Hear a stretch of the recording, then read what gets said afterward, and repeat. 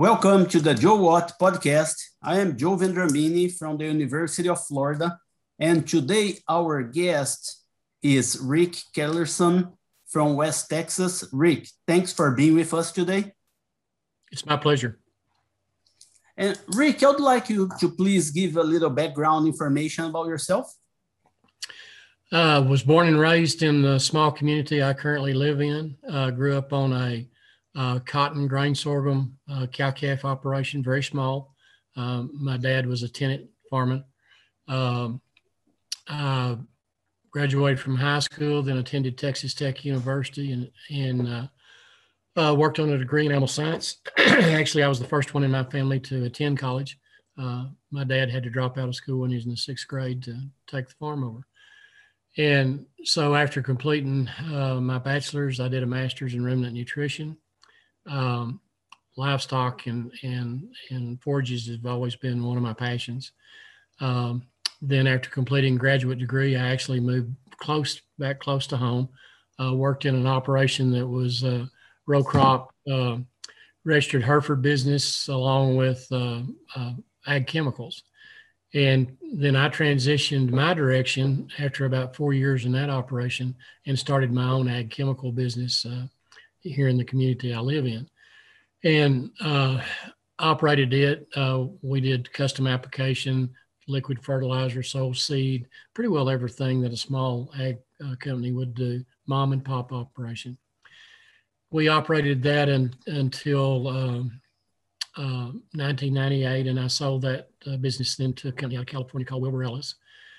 Stayed on as branch manager at that location until 2005, when I was offered a position with Texas Tech to be a project director for an irrigation demonstration project. And basically, water in our area is our primary limiting factor. So it was something that I had grown up with and had watched the evolution and decline of our aquifer and was very concerned and interested in trying to help any way I could. So from 2005 to currently, I've been project director for that project, and it's currently still going on. So my background has been both row crop production, cow-calf, a little experience in the horse business, but just grounded in West Texas agriculture, I guess. Excuse me.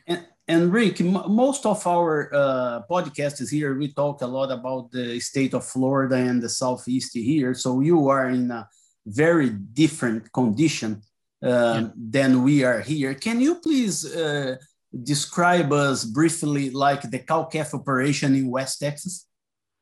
Okay, it actually, you've got two different types of cow-calf operation. And when you look at Texas as a whole, we have about 4.6 million beef cows in the state. But when you look at average operations, and we know what averages mean, but basically most of our cow herds are 50 cows or less. And so you'll see on what I'm going to talk, the top of the panhandle, the Cap Rock. In our row crop area, not every farm, but most farms have some acres that are less productive and more marginal that lend themselves more to livestock production than to row crop farming. And we're seeing more than that all the time.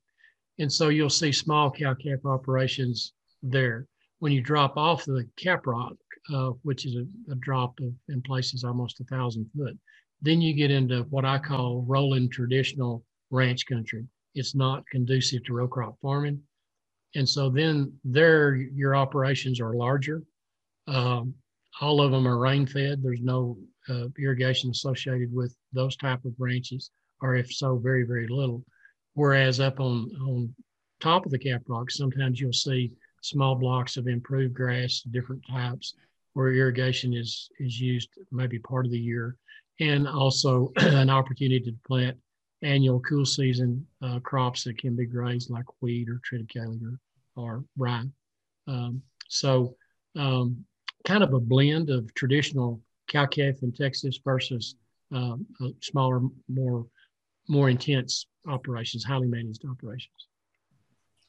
And Rick, if you had to rank probably the most challenging factors that are currently the cow-calf industry in West Texas are facing right now, what would you think they would be? In the Panhandle area, and sum it up in one word: water.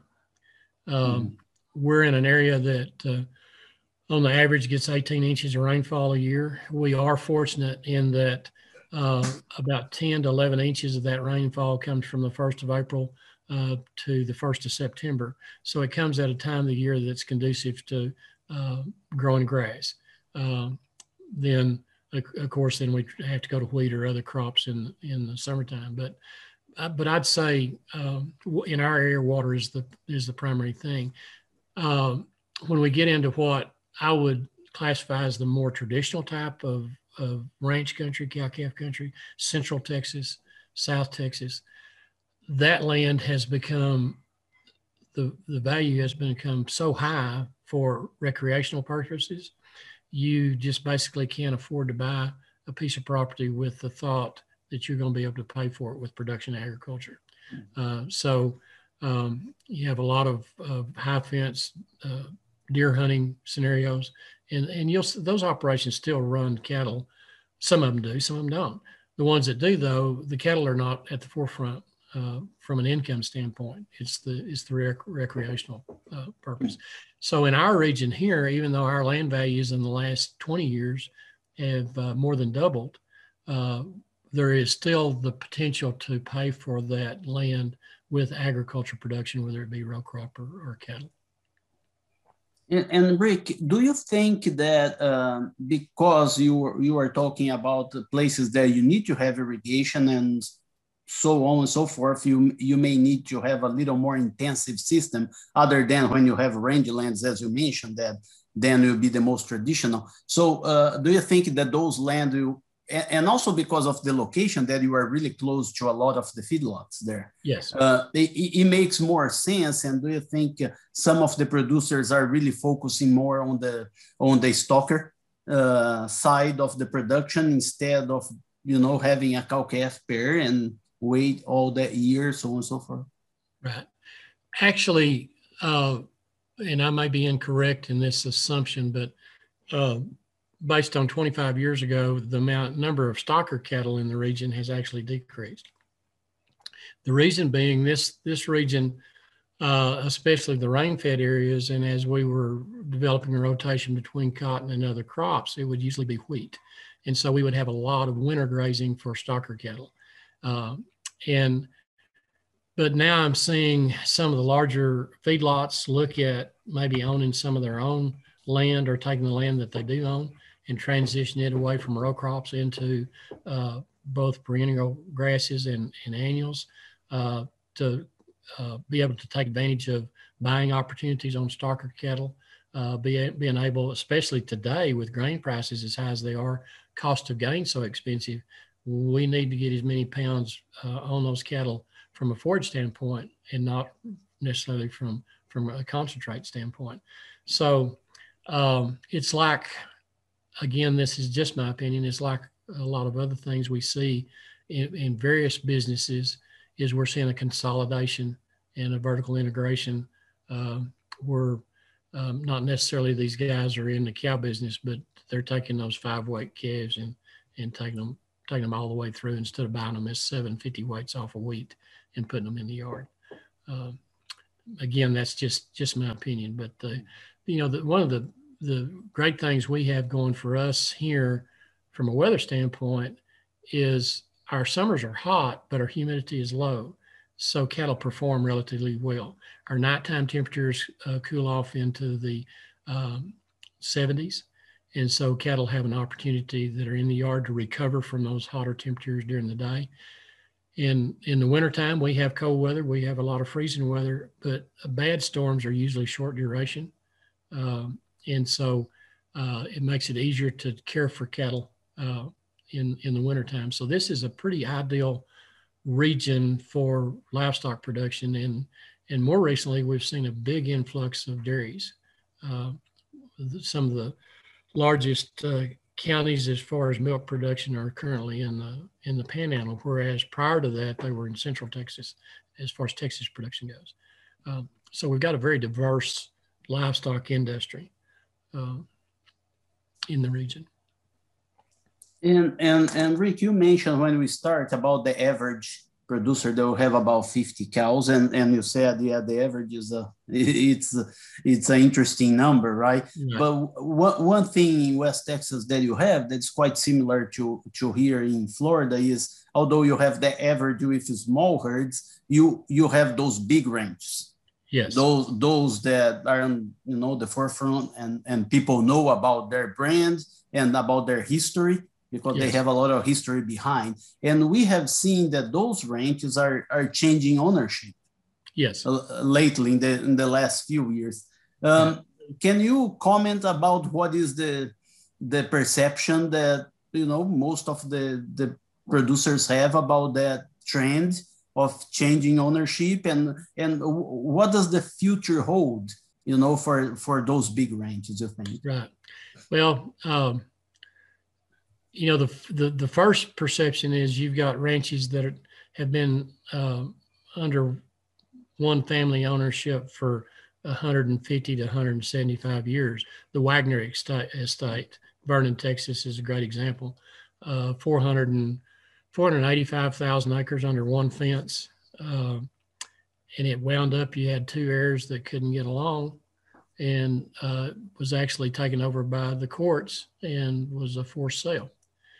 And so again, there was so much history in that ranch, and one of the reasons why that ranch was able to survive is Dan Wagner, who was one of the first partners, understood that the only way he could survive was to get along with Comanche Indians, and so he made a deal with Quanah Parker that anytime Quanah's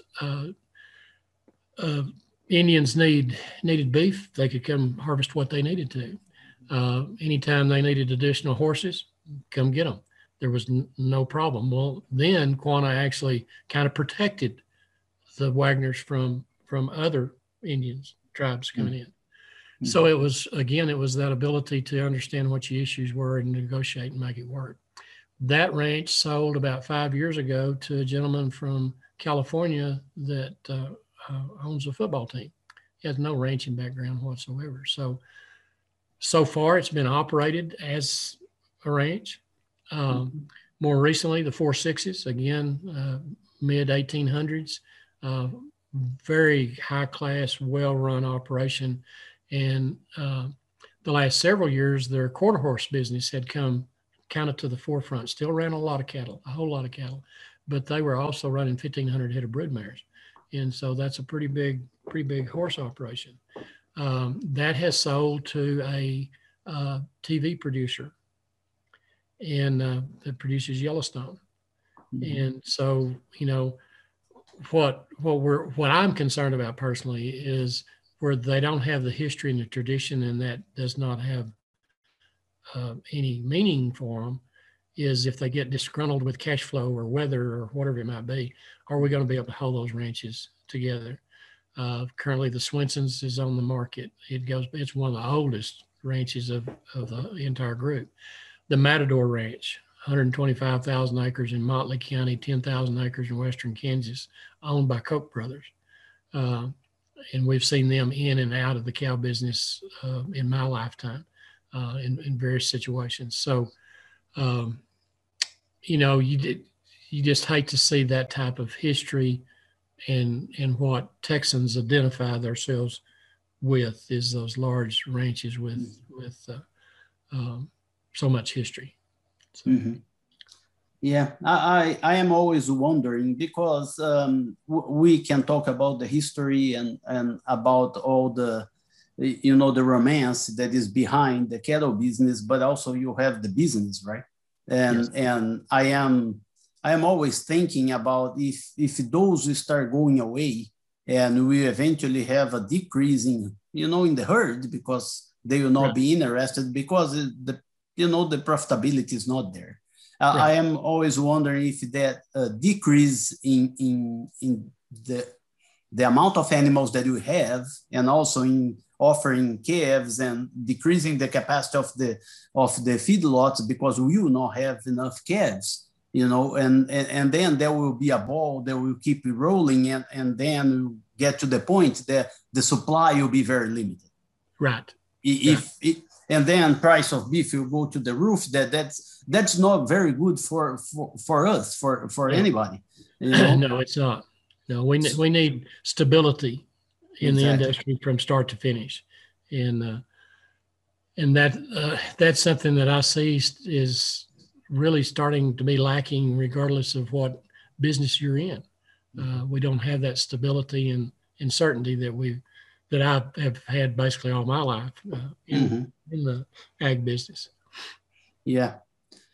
Well, Rick, we are going towards the end of our conversation here. So I would like to really thank you for your time today and participating in the podcast.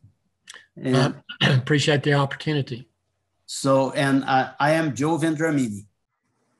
Joe what?